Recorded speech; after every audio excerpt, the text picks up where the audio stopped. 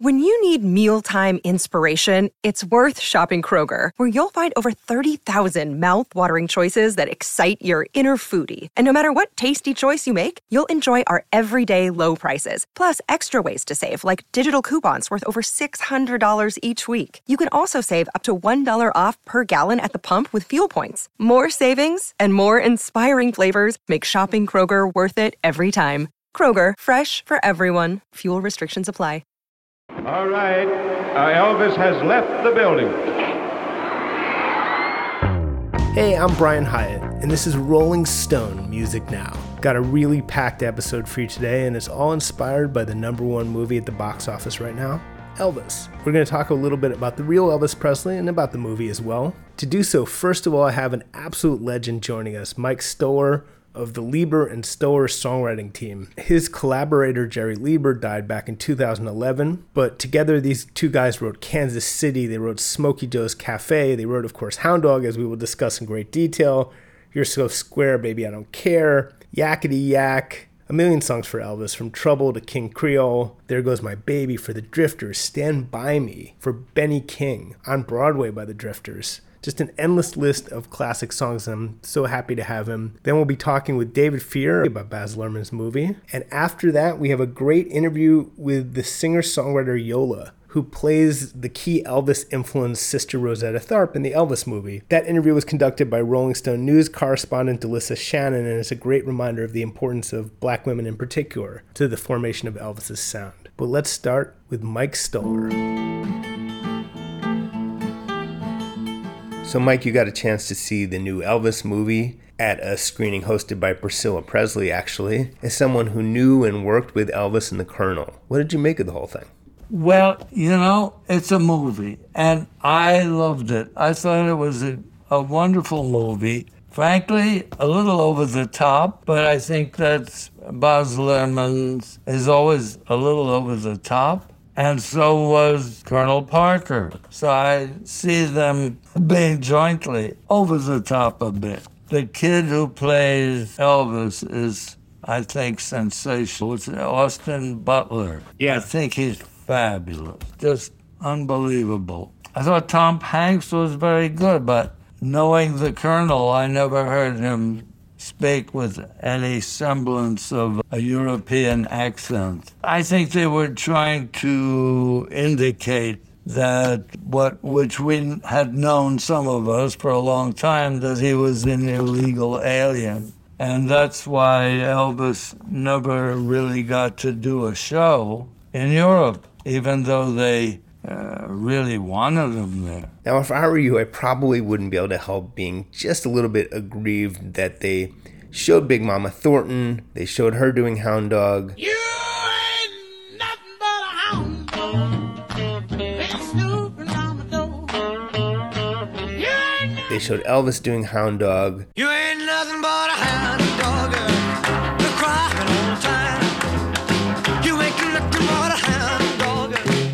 But they didn't mention the two guys who wrote the song, which would be you and your partner, Jerry Lieber. Did that bother you at all, even just a little bit? Well, I didn't expect anything, so therefore I was not disappointed in that regard. I mean, the whole thing about Big Mom and Elvis, in a way, in my life, occurred when I had gone to Europe for my first ever trip to Europe, and coming back, I was on the Andrea Doria when it collided, or whether the other ship collided with it, and it sank, and I thought, frankly, I was going to die. And by the time I reached New York, after being in a broken lifeboat and rescued by a freighter, Jerry Lieber knew that I was coming in, and he was at the dock, and he said to me,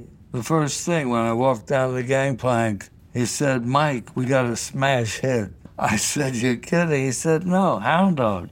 I said, "Big Mama Thornton?" He said, "No, some white kid named Elvis Presley." And so within less than 24 hours, I thought I was going to die, and then found out I had a big smash hit with some white kid named Elvis Presley. And what did you make of the depiction of Big Mama in that movie? Well, it's not 100% accurate, but I was happy that she was depicted in the film, and that she sang, for the most part, the lyric that we had created, the lyric that Jerry had written, which is a song that a woman sings to a man, not a man to a dog, right? Exactly.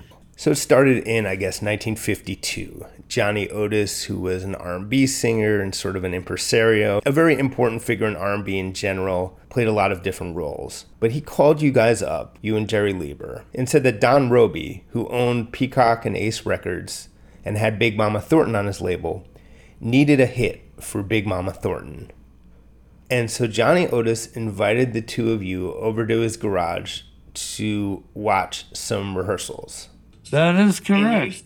And you saw Big Mama Thornton singing, and it was some kind of blues, I'd imagine.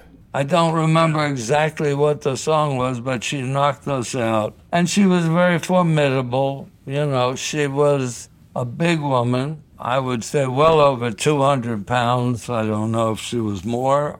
And it's kind of tough. Had a few little scars on her face. She wore boots and kind of overalls, but she really knocked us out. We jumped in my car. I had a 37 Plymouth, and we drove back to my house, which wasn't that far away from where Johnny lived. You know, it took only 10 or 15 minutes, and we had this song and brought it back to Big Mama. The chords that you wrote in Big Mama's version are much more complicated than what ended up in Elvis's version. He, in addition to changing the lyrics, a change that he took from this other group that he actually based his version on rather than Big Mama's version, he also wildly simplified the chord structure. I've never really heard anyone comment upon that. Well, the thing is that Elvis heard a group, the Bell Boys. Yeah, he went to Vegas and heard this group, Freddie Bell and the Bell Boys.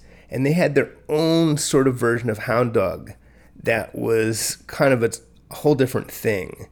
And if you listen to it, that's the version that he latched onto, even though he was well aware of the Big Mama version as well. And the Freddie Bell version made that lyric change. You ain't nothing but a hound dog, crying all the time. You ain't nothing but a hound dog. It also was definitely a sort of wider and goofier version. But he had known Big Mama's record because, in fact, there was an answer record back in 53 when Big Mama's record came out, even though it was recorded in 52. And this guy did an answer record that was a kind of common thing in the R&B field at that time called Bearcat. You ain't nothing but a bearcat, been scratching at my door. And that was on Sun Records. So I know that he had heard Big Mama, and when we ultimately met Elvis, we talked about a lot of blues singers, and we were surprised at how knowledgeable he was, and I guess he may be surprised at how knowledgeable we were about blues singers and some of the and hit records in the R&B field that we both knew. And in the case of the Big Mama record, which is an amazing landmark recording, you and Jerry Lieber ended up basically producing that recording because Johnny Otis was going to supervise the session, but he ended up playing drums on it, so he couldn't. So there you were, these two very young white Jewish kids trying to win the trust of these incredibly seasoned and talented musicians. And I think Jerry early on had to tell Big Mama that she was crooning too much. He wanted her to do more of her blues shout on the song. That was at the first rehearsal when we handed her the sheet of paper with the lyrics, as she later described in some raggedy piece of paper. But then Jerry and I performed the song the way we imagined it should be done. And of course the band was there, Johnny's band, and they were falling off their chairs listening to Jerry and me. But then she got the idea, and Johnny was playing drums in the rehearsal. His band drummer had not shown up at the rehearsal, but he was in the studio. Anyway, it wasn't happening in the rundown in the studio, and we said, Johnny, you got to play drums, because that's what was happening. And he said, so who's going to run the session? And we said, we will. And he said, you guys, are you kidding? Anyway, that's what happened. And Johnny played drums, Pete Lewis on the guitar, which was fabulous. Don't remember the name of the bass player, but there was a woman playing piano, a Lady D. Her name was Devonia Williams. Anyway, the rest of the band, the horn players, we had them in the studio, and we decided we would bark at the end of the recording, because that kind of little sound effects thing was happening in R&B records. They would have something about the rain or the storm or something, and they would have a microphone in the bathroom and flush a toilet to get some kind of sound effect for that, so we just barked. Now, the Big Mama Thornton version of Hound Dog was, of course, a huge hit in its own right in 1953, but the way that label ran its business, you and Jerry Lieber didn't really get any money at all from that recording, and neither, sadly, did Big Mama Thornton. And on top of that, the songwriting credits weren't even correct at that point. Johnny Otis's name was on it for a while, and I think that you and Jerry Lieber at least had to threaten legal action over all that. We didn't sue about that, but the thing is that the local distributors knew, because Jerry and I kept bugging to get, when the record was coming out, we couldn't wait because they just knew it was going to be a hit. And so they must have told Don Roby that these kids had written the song, whereas Johnny Otis had told Don Roby that he had power of attorney for Jerry and me, which he didn't, and also that he had co-written the song with us, which also he hadn't. I mean, I like Johnny Otis. I have a lot of respect for him in many ways, but I was very upset with what happened. At any rate, Don Roby came to town to sign a contract with us, and we had to have our mothers there to sign the contract because we were underage. So the original contract was signed by both Jerry and me and by both of our mothers. Wow. I mean, obviously, Big Mama Thornton was upset, to say the least, throughout her life, that she never really made money off of Hound Dog. You and Jerry Lieber eventually did make money off that particular song once Elvis recorded it. But an artist can only get royalties on their own recording of a song, of course, and because of the way her label was, which wasn't great, she just did not get royalties. And it's quite understandable, of course, that she was upset about that. I can understand that. We did on occasion, send her some funds. But, we didn't manage her. She should have sued Don Roby. And then when you heard Elvis Presley's version, I don't think you had been aware that there was this intermediate version by the Bellboys. And so you did not like what Elvis did to the lyrics, and you didn't really like what he did musically much either. No, it didn't have the grooves that Big Mama's record had, which was fantastic groove. I mean, it's just great. And Big Mama was singing, and the band followed her, which was incredible, because as it written, it said 12-bar blues, but some verses were 10.5 bars. But the band just went with her. It was amazing and wonderful. It wasn't just a standard blues either. There were a lot of minor chords thrown in. There was actually a lot going on there. That was all in Pete Lewis's guitar, and he had retuned his guitar. I can't tell you quite how he retuned it, but I think it was an open tuning rather than, EADGBE I don't know what he did, but it sure sounded fabulous. He was a wonderful player. This was all a very long time ago, and as the years pass, I think the narrative has gotten simplified or confused, and I think when younger people discover that there was this earlier version of Hound Dog by Big Mama Thornton, they start using terms like stolen. They say, well, geez, Elvis Presley stole Hound Dog from Big Mama Thornton. Is there any part of you that thinks that's a valid way to look at this complicated story? No, he picked it up very closely because later on, a year or so, I heard the Freddie Bell and the Bellboys, and Elvis is doing pretty much the way they had kind of rewritten the song, and so it seemed to be about a dog.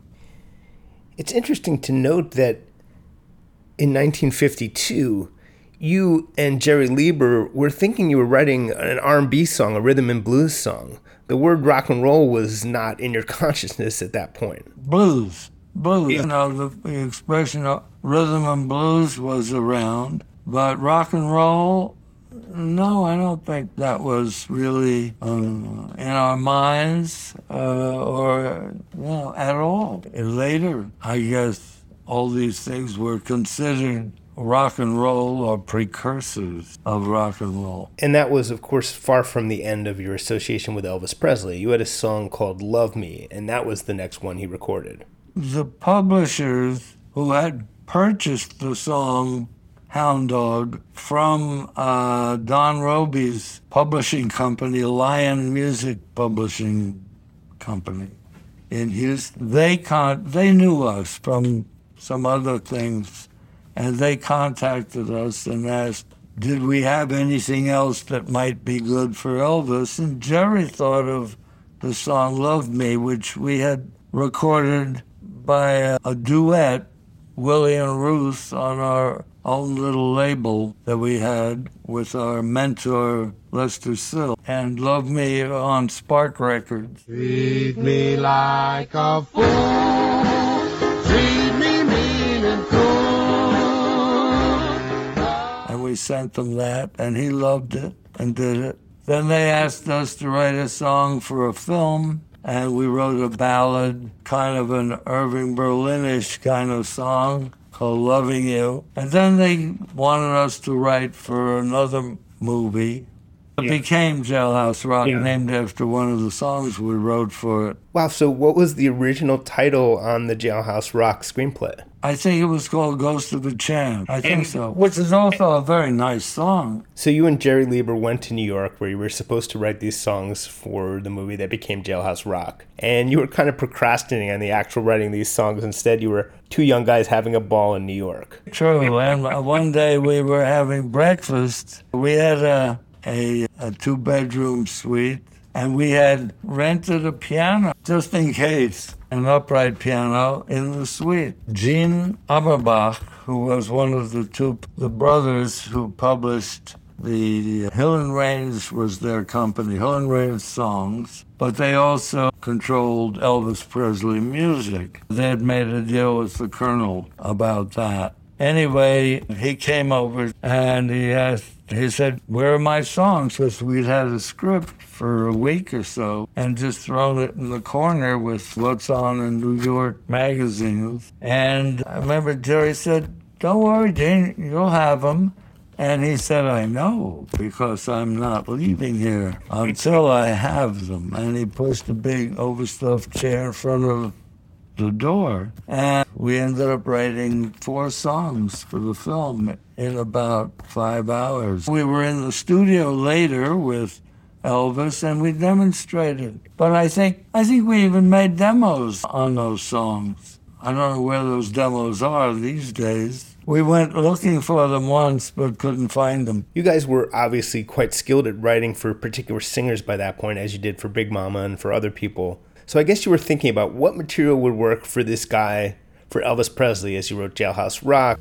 Walking through a party in the county jail. The prison band was there, they began to wail. The band was jumping and the joint began to swing. And You're So Square, Baby I Don't Care. You don't like crazy music, don't like rocking bands. He just wanna go to a movie show and sit there. And the other songs you wrote in that 4 or 5 hours. Yeah, well, even though we weren't thrilled with his performance of Hound Dog, although years later, doing interviews, I said that after that record sold about 7 million singles, I began to see some merit in it. But we did learn that Elvis was a hell of a good singer, wonderful. So writing songs for him was a joy. And again, you and Jerry were in the studio with Elvis, maybe even supervising those sessions for those songs. One of the heads of RCA started doing the sessions, and he would always say, you know, RCA, string of numbers, take one, and before long he left and we just took over. And Jerry was mostly in the booth, and I was out on the floor with the players and the Jordanaires. So I was on the floor with them and playing things for Elvis, ideas and so on and so forth. And then between takes, of course, Elvis would sing gospel song or another blues. He was busy. And then I remember on Jailhouse Rock, Jerry and I thought take 9 was it. I mean, it was perfect. He kept saying, I can do it better, I can do it better. And we were up to like take 28, 29. And he said, well, let's hear that one you guys like. And we played it back to him. He said, yeah, that's the one. So we got along very well with Elvis. Unfortunately, we didn't get along with the Colonel so The Colonel stepped in, really, to make sure that you guys didn't get too close to Elvis. Yeah, he didn't want anybody, especially the songwriters, getting close to Elvis. And one of the main reasons was if Elvis heard something that he loved, he would want to do it. And I think that's what happened with Hound Dog. He loved the record that Freddie Bell and the Bellboys had. And so they had to go and buy the song from Lion Music Publishing to own it. And they did not want Elvis to hear a song from a songwriter that he might say, I'm recording this. And they didn't have the publishing rights. And that's what happened while we were making the movie of Jailhouse Rock, and I was the piano player in the film. Elvis asked me one day, it was a Friday, I remember, he said, Mike, write me a real pretty ballad. So I said, okay. So I called Jerry. The next day we wrote a song called Don't.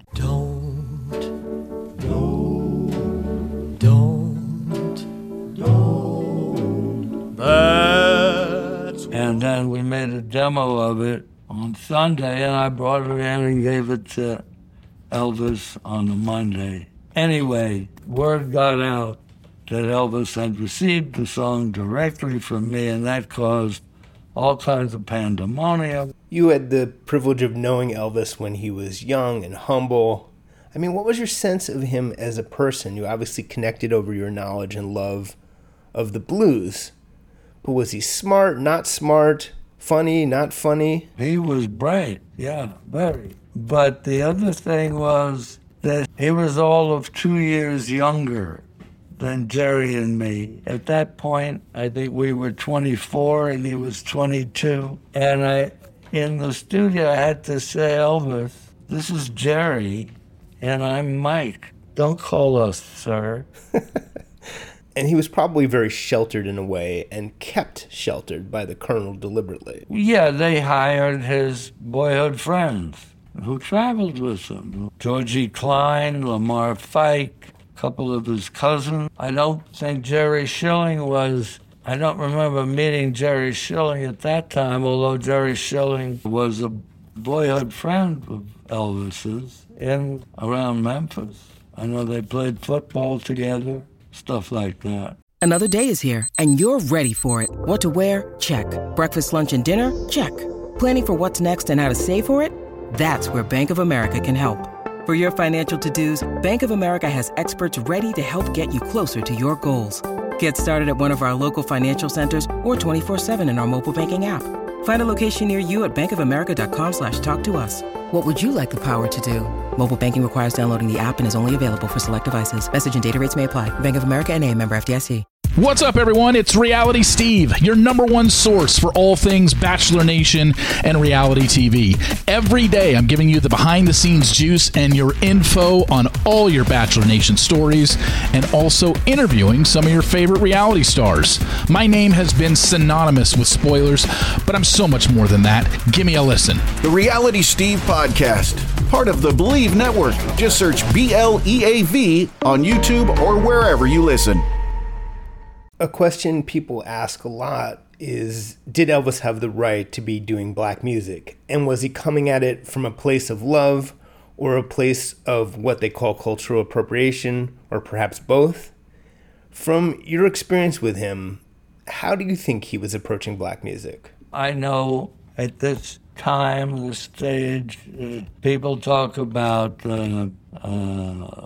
exploitation and appropriation. That could be applied to Pat Boone maybe, because he didn't really love the music. He was just trying to make a buck off of it. I mean, there was no crime in being compensated for your work, but we loved that music. That was the music that we both loved. Yeah, I mean, I guess I would hope that everyone could hear the difference between what Elvis Presley did at his best and what Pat Boone did. It's kind of the difference between feeling something in your bones and quite obviously not, which is the case for Pat Boone. Exactly. But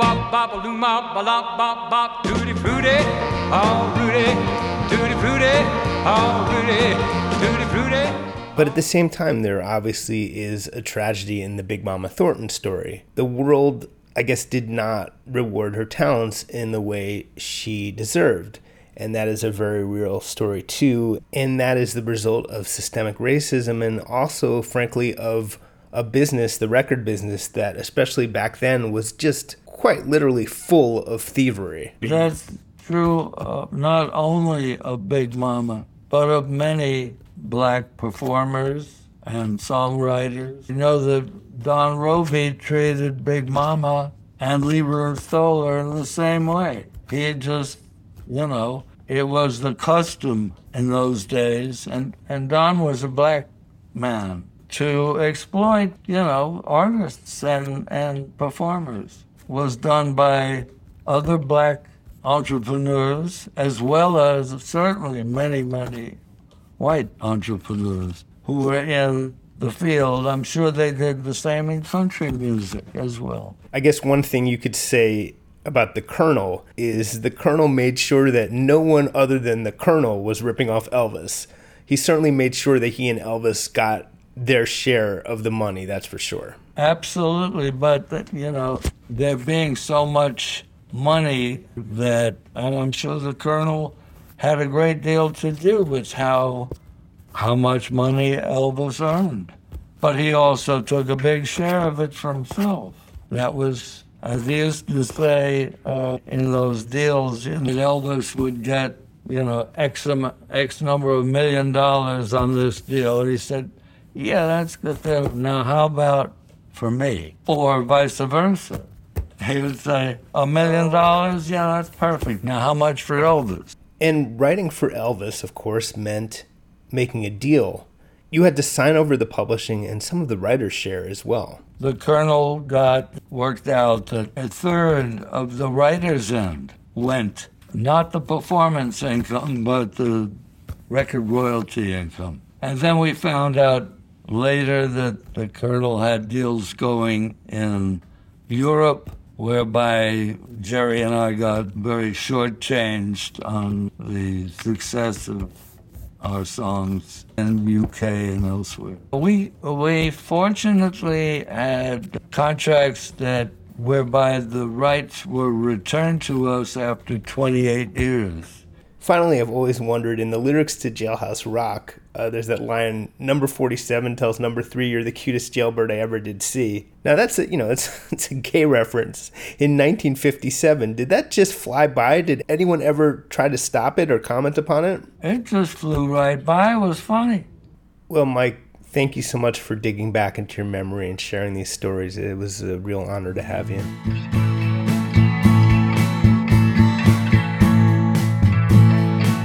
So now I wanted to bring on David Fear to talk about Elvis, the movie. So David, thank you for joining me. Where do you stand on Baz Luhrmann in general as a filmmaker? Baz Luhrmann, of course, made this new Elvis movie. Yeah, I mean, Baz Luhrmann he's never met a spectacle that he didn't want to throw into a pop culture blender and hit puree and throw in some Nirvana pop songs. And just he really becomes this kind of crazed maximalist, synthesist, in which if he's going to make us a movie about the Moulin Rouge, which was, the great excessive spectacle of its day in France, he's going to throw in as much excessive spectacle as possible. So in a way, when I first heard that he was going to be doing this Elvis biopic, part of me was like, oh God, why did it have to be him? And then the second part of it was, oh God, thank God it's him. Because if there's going to be anybody who's going to kind of capture the sheer over-the-topness of Elvis Presley, the king, and all of his over-the-top excessiveness, but Baz Luhrmann. I think the question then becomes, though, how do you feel about Baz Luhrmann's Elvis? And the question is, I don't know how to feel about it, Brian. It's a movie that I've been thinking a lot about since I've seen the last couple of weeks, and I keep going back and forth on it. I mean, I think there's more happening in the first 2 minutes of that movie than the first 2 acts of most movies, and it starts in Vegas, and even the Warner Brothers logo is this kind of gaudy gold bauble, and you just are immediately kind of dropped into this world in which it's not just going to be about Elvis, who was this kid from Tupelo who became a singer, who became a star, who became, the symbol of America. It's going to be about this just sort of Godzilla-style cultural disruptor stomping all over the world that's, presented as a carnival attraction by this guy who just hears nothing but dollar signs when he sees him. I mean, let me ask you this question. How do you feel about Baz Luhrmann's Colonel Tom Parker biopic that happens to co-star Elvis? Tom Hanks is not at his best when he has to do this kind of villainous character role encumbered by makeup. I think it's not him playing to his strengths. The best thing about it were some of the musical moments and Austin Butler himself, who I really thought was pretty good. I don't know what you thought about him. I like Austin Butler's performance as Elvis a lot, especially when he's on stage, and especially when he's on stage in Vegas. I think that whole last third, even, as it's the king kind of falling apart, is really wonderful. And I've seen Austin Butler in a couple of films. I mean, obviously you can't talk about Elvis without talking about, the seismic power of those shaking hips. And when you see him in the Louisiana Hayride sequence as Elvis sort of shaking these hips with these great zoom-in close-ups of his crotch in pink pants, and then cutting to the audience just losing their shit entirely. I don't think every star could pull that off. I mean, I think there are a lot of people you could have got besides Colonel Cloud Atlas to play Tom Parker, and play Tom Parker as this kind of Jabba the Hutt-like figure that takes Elvis and, turns him into something else entirely. But at what cost, Brian? At what cost? But in terms of Austin Butler, you kind of see that performance and you sort of go oh yeah, he steps into the role. He steps into and steps up to the role. And I think you can't deny that that's a big reason why a lot of this film is so much fun. It's just when you get into everything else, I mean, Elvis exists at the intersection of so much stuff in America in terms of entertainment and race and politics and arcana and, just his symbolic importance of kind of the beauty and vulgarity of the USA. And then to try and capture all this stuff by turning Hound Dog into this hip hop song with 808 beats in the background in an attempt to kind of collapse the notion that all of rebellious music is all one thing and starts here, feels so incredibly reductive. It's just one of those kind of experimental pop synthesis gambles that Baz Luhrmann does that just kind of turns into a mulligan. You ain't nothing but a dog player. I get it. Fraud player. I get it. I was expecting to be more annoyed by the efforts to sort of bring in modern music and not just stick with what it actually sounded like at the time. But there wasn't as much of that as I feared. My problem with the movie went to other things, which is it's somehow incredibly fast-paced and incredibly slow-paced at the same time. It was one of the most weirdly paced movies I think ever. Yeah, I mean, it's a weird thing because he's Eslerman and it's just picking and choosing these parts of Elvis's life to really spend a lot of time on, and other significant parts that he just kind of glosses over. The entire Sun Session recordings are literally just like a montage snippet, where essentially it's this like sort of really quick thing where you see Sam Phillips nodding behind a track or behind a mixing board mixing these tracks, and then Elvis kind of like shaking his hips really quick, and then it just kind of moves right on. They clearly made a good faith effort to engage with and address the very fraught racial issues around Elvis Presley. I think what it didn't do was get across kind of the way I see it, which is that the real problem isn't in Elvis himself. The issue is the lack of recognition for black artists, that Little Richard and Chuck Berry were just as deserving of the title of King of Rock and Roll. And there were some scenes that I think young viewers thought had to be fake, like the fact that he was friends with B.B. King. Totally true. That little bit where they called him King of Rock and Roll in Las Vegas, and then Fats Domino happened to be there. He brought him on stage and said, no, this is the King of Rock and Roll. And Fats Domino, by the way, unlike Chuck Berry, has a claim to coming before Elvis Presley. Fats Domino recorded in 1948 a song, the Fat Man, that had a good claim to being a rock and roll song. They call me the Fat Man, 'cause I went to all the girls. Did Elvis do that in Las Vegas with Fats Domino? Yes, he did. Exactly in those words that actually happened. And I really think some young viewers just thought that was made up to appease them. But no, that did happen. And I thought another valid critique was, and I think probably because they already made a whole movie about it, they could have shown how Elvis was so pill-addled and confused by the 70s that he was ranting about law and order to Nixon in the White House. I think that would have added some balance. That actually surprised me that that didn't get added into this Elvis movie, because you kind of assumed, given how excessive and over the top and how odd that whole encounter was, and how it really kind of presents, for so many people, that is the epitome of the king in decline, even more than stuffing Fat Elvis into a white suit is the Nixon stuff. The race stuff is weird. The race stuff is weird because while a lot of that stuff did happen, I knew that he was friends with B.B. King. How the movie presents B.B. King, however, as being this black figure that almost is there to sort of excuse Elvis for being part of this systematic thing in which a lot of white people are going to make a lot of money off him singing like he's a black artist. There's something about those whole scenes with them together where you're like, oh, that's so great that he was friends with B.B. King and that B.B. King actually gets a voice in here. And then him be like, don't worry about it, Elvis. Black people will be behind you. You're like, really?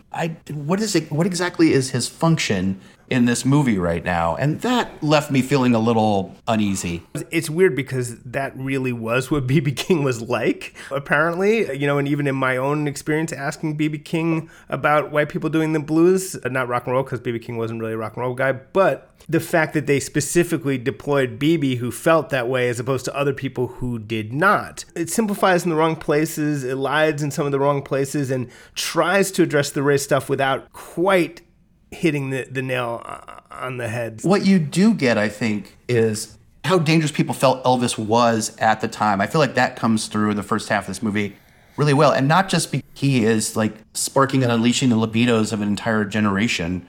It's also because of where he's from and where he's mostly doing that, and how that is sort of bleeding into all parts of the United States. I mean, look at Sinatra. Sinatra, who is many people consider the first teeny bopper, like Sinatra drove crowds of young women into a frenzy. But Sinatra never tried to integrate the South, in a way that like his music was really bringing all these people together that scared, the pro-segregation folks. I don't doubt that Elvis might have had one of those come to Jesus moments where he, as a boy, stuck his head in a juke joint and saw somebody playing these gut bucket blues, and that influenced him greatly and helped grow and nurture his love of black music, which he would then go on to, both bring to wider audiences and in a lot of ways start the entire argument about cultural appropriation again and again and again in the modern 21st century. And yet, the Arthur Crudup figure plays the exact same exact same sort of part that the Native American shaman does in the Oliver Stone's movie The Doors, where he almost becomes this larger symbolic force that almost has nothing to do with A, who that guy was as a real artist, or B, the sort of influence that he might have had on Elvis for good or for bad. I don't mind maximalism, but I think when it becomes maximalism that starts really playing around with this kind of this loaded symbology, that's when I start to feel a little like I'm the one who's shaking all over, put it that way. I think that's a great point. I thought that depiction of Arthur Big Boy Crudup, who, by the way, Elvis did say that he saw physically around town, but also, made records. Yeah. He recorded That's All Right. Well, now that's all right, now, mama. That's all right for you. That's all right, now, mama. It did come off a touch misleading, and it reduced him to this sort of elemental force when he was a person, and an artist who really did get screwed over, not by Elvis, but by the music business. And that's also sort of where the confusion lies. It's like, there was a lot of screwing over done. It often wasn't Elvis doing that screwing over. He was unfortunately the beneficiary of that systemic racism. But, and the other thing, and I do think the movie gets across, he was great. He was great. Well, that's all right, mama. That's all right for you. That's all right, mama. Just any way you do that. And I think definitely my favorite scene is at the hayride, and he unleashes his full musical and libidinal force. And some people said, the reactions of the women in the audience were exaggerated for the film. And I was thinking, no, I really don't think they were. It's almost impossible for people to understand it. Even, I certainly wasn't around and I include myself, to understand what a neutron bomb of a force he was on television, on radio, and how much he unleashed in the culture, like it or not, and that you can go to a Bruce Springsteen or a million other people whose lives were changed by seeing him and created music because they saw him, and so it gets some of that. It captures some of the spirit. I guess it's frustrating because there's not going to be another Elvis biopic this big probably ever. And, you kind of wanted to see the Scorsese version, or someone else a little more naturalistic. And it's like he somehow, like you said, it's not really satisfying as the sort of pop spectacle distorted version of Elvis, nor is a naturalistic biopic. And so it lands somewhere in between and isn't that satisfying. I will say that when I saw it, there was a woman probably in her 80s by herself who sat through the whole thing by herself, and afterwards, and I walked out next to her and I asked her if she liked it, and she said, I loved it. So it brought it back enough for someone who was there, and that's valuable too. I don't know. In a way, I wish that this film would kind of help bring the John Carpenter biopic of Elvis that he made for TV in the late 70s back into circulation. Kurt Russell, right? Starring Kurt Russell as Elvis. I wish it would bring this back into circulation, A, because it's a straight biopic of Elvis, and people could get the kind of meat and potatoes, cradle to grave version of a biopic that this film is not. And B, it would also help people realize that Lerman is doing things in this Elvis biopic by not doing a straight biopic, by making this kind of crazy sort of hunka burnin' love biopic, that he's actually tapping into a lot of the stuff about the spirit of Elvis and kind of why Elvis is this massive, not to sound all egghead academic, but like why he's a cultural signifier as much as like a great rock and roll singer and an amazing force of pop culture. I will say though that like when I first saw this, I kept comparing it to the peanut butter and fried banana sandwich of biopics, in that it's this insane concoction. You take a couple bites of it and you're like, wow, I've never tasted anything like this before, even though these ingredients are very familiar to me. This is actually kind of wonderful and delicious, and I totally understand why the king ate a lot of these in the last years of his life. And then you eat some more of it and you're sort of like, oh man, this is a little too rich for my blood. I also enjoyed very much the comeback special sequence. And it does bring up this thing. Increasingly, I wonder if these biopics, especially post-Bohemian Rhapsody, which some of the whole point of the movie was just to basically bring a version of the Live Aid performance into theaters with very good current sound and shot like you can shoot things currently. And to a certain extent, that's what this was too. And I wonder if that's sort of, to a certain extent, where these things are going, that they end up being sort of, in addition to movies, sort of like holographic replication entertainment experiences, which I think there is something, because essentially it was just, you know, they recreated the comeback special. They just recreated it, and it works very well. But it's interesting. It's a new sort of use of cinema. In a lot of ways, I'm glad that somebody like Baz Luhrmann exists, so that if he's going to make a musical biopic, if he's going to tell the story of Elvis, he's going to do it in a way that really makes it feel larger than life. Because Elvis, for all of the other things you can say about him, was definitely, up until the end, larger than life. I will say I do want the full-on Little Richard biopic, the fabulously gay, super religious Little Richard biopic could be amazing, especially focused on his early years. The idea of like a 17-episode Little Richard miniseries done by Ryan Murphy, for example, or Bruce LaBruce. I could see an artist like that really going to town on the Little Richard story. And that was David Fear on the Elvis movie. And finally, here's Yola in conversation with Rolling Stone news correspondent Delissa Shannon, talking about playing Sister Rosetta Tharpe in the Elvis movie. She even gets to perform Sister Rosetta's song, Strange Things Are Happening, every day.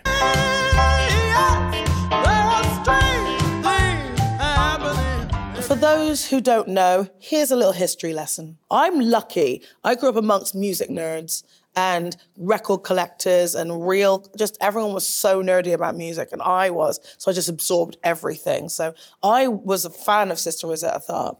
So she's taking blues bends and she's giving it this church-related pace and building up this energy to the point where it's rocking. The shred, this first shred, she is that first person to innovate that sound, that energy, and the drivingness that is rock and roll. Elvis runs home from school when he's a kid to listen to her on the radio. He'll do anything to get home to listen to her.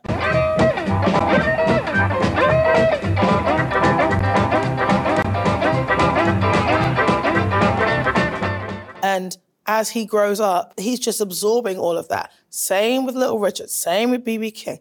All these people, they were the youngest. She was the generation older. So she's already been doing this for, 10, 15 years before, they've had any introduction to the idea of it. And so that's something that, for me, I'm trying to redress that imbalance of credit and of knowledge just in the general populace. I think we have to give her flowers and give Black America their flowers for being the home of another foundational genre of American and contemporary music.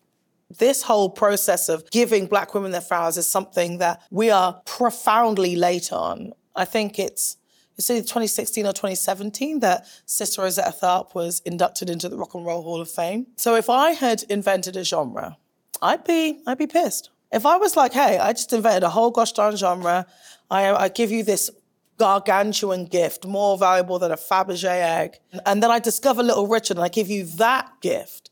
And he influences people like Prince and Michael Jackson. And the lineage just from her is, and that's just one line I can think of. I can think of many, many, many. We take her out of history, there's a gaping chasm that is left. So the idea of like us having like a somehow equal level of gratitude for those gifts, we're not even close.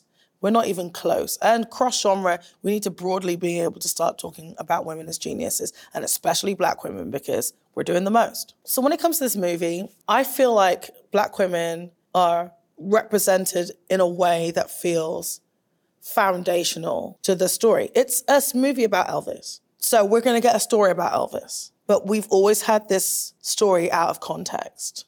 We've always had this story as if he was hewn, not born. Black women play this foundational role in the making of Elvis. From Sister Rosetta Tharpe, who I play, her creating of a genre that he grows up on and that inspires him, to Big Mama Thornton, who sings a very profoundly raunchy horn dog.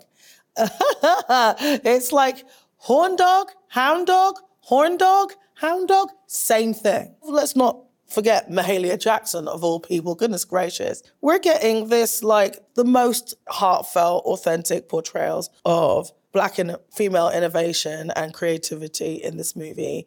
And it's creating the world in which Elvis really doesn't want to have to leave. And you're like, yeah, I get it. It looks lit. The number of times I watch a movie and I'm like, you've done us dirty as Black women is like a lot. And I didn't get that feeling one time. And that, my friends, is a victory. You know, right there. Not only that, but we're actually a foundational reason. We're the raison d'etre. We're the source. We're the alpha and the omega of this situation. Great, of which we spring forth this little musical baby. We get this treatment that is like just essential and, you know, providing this really essential context to the story. And even though it's a story about Elvis and it's not about us, to a degree, it's something that every story that isn't about us needs. Context. So as to how Sister Rosetta Tharpe, Mahalia Jackson, and Big Mama Thornton make themselves known in my work, I have a song called Diamond-Studded Shoes, and I rock out on guitar on that. And I feel like if I didn't have exposure to Sister Rosetta and her guitar stylings, I don't feel like I would have felt that instant kinship and ownership of guitar playing, because I was told like a gazillion times that a Black woman had no right playing guitar. I was even told by a record company, A&R, that no one wanted to hear a Black woman sing rock and roll. And I was like, well, that's weird, because a Black woman invented it. Everybody's saying that it's gonna be all right. But I was lucky that I had exposure to these artists early, to be able to grasp these things and make them feel like a home for me, you know, because I had, you know, the ancestors lighting the way. And that's our show. Rolling Stone Music Now will be back. We are a podcast. We're also on SiriusXM's Volume, Channel 106. Download us wherever you get your podcasts. Subscribe to us. Maybe leave us a nice review, or at least 5 stars on Apple Podcasts if you can. That's always deeply appreciated. But as always, thanks for listening, and we will see you next week.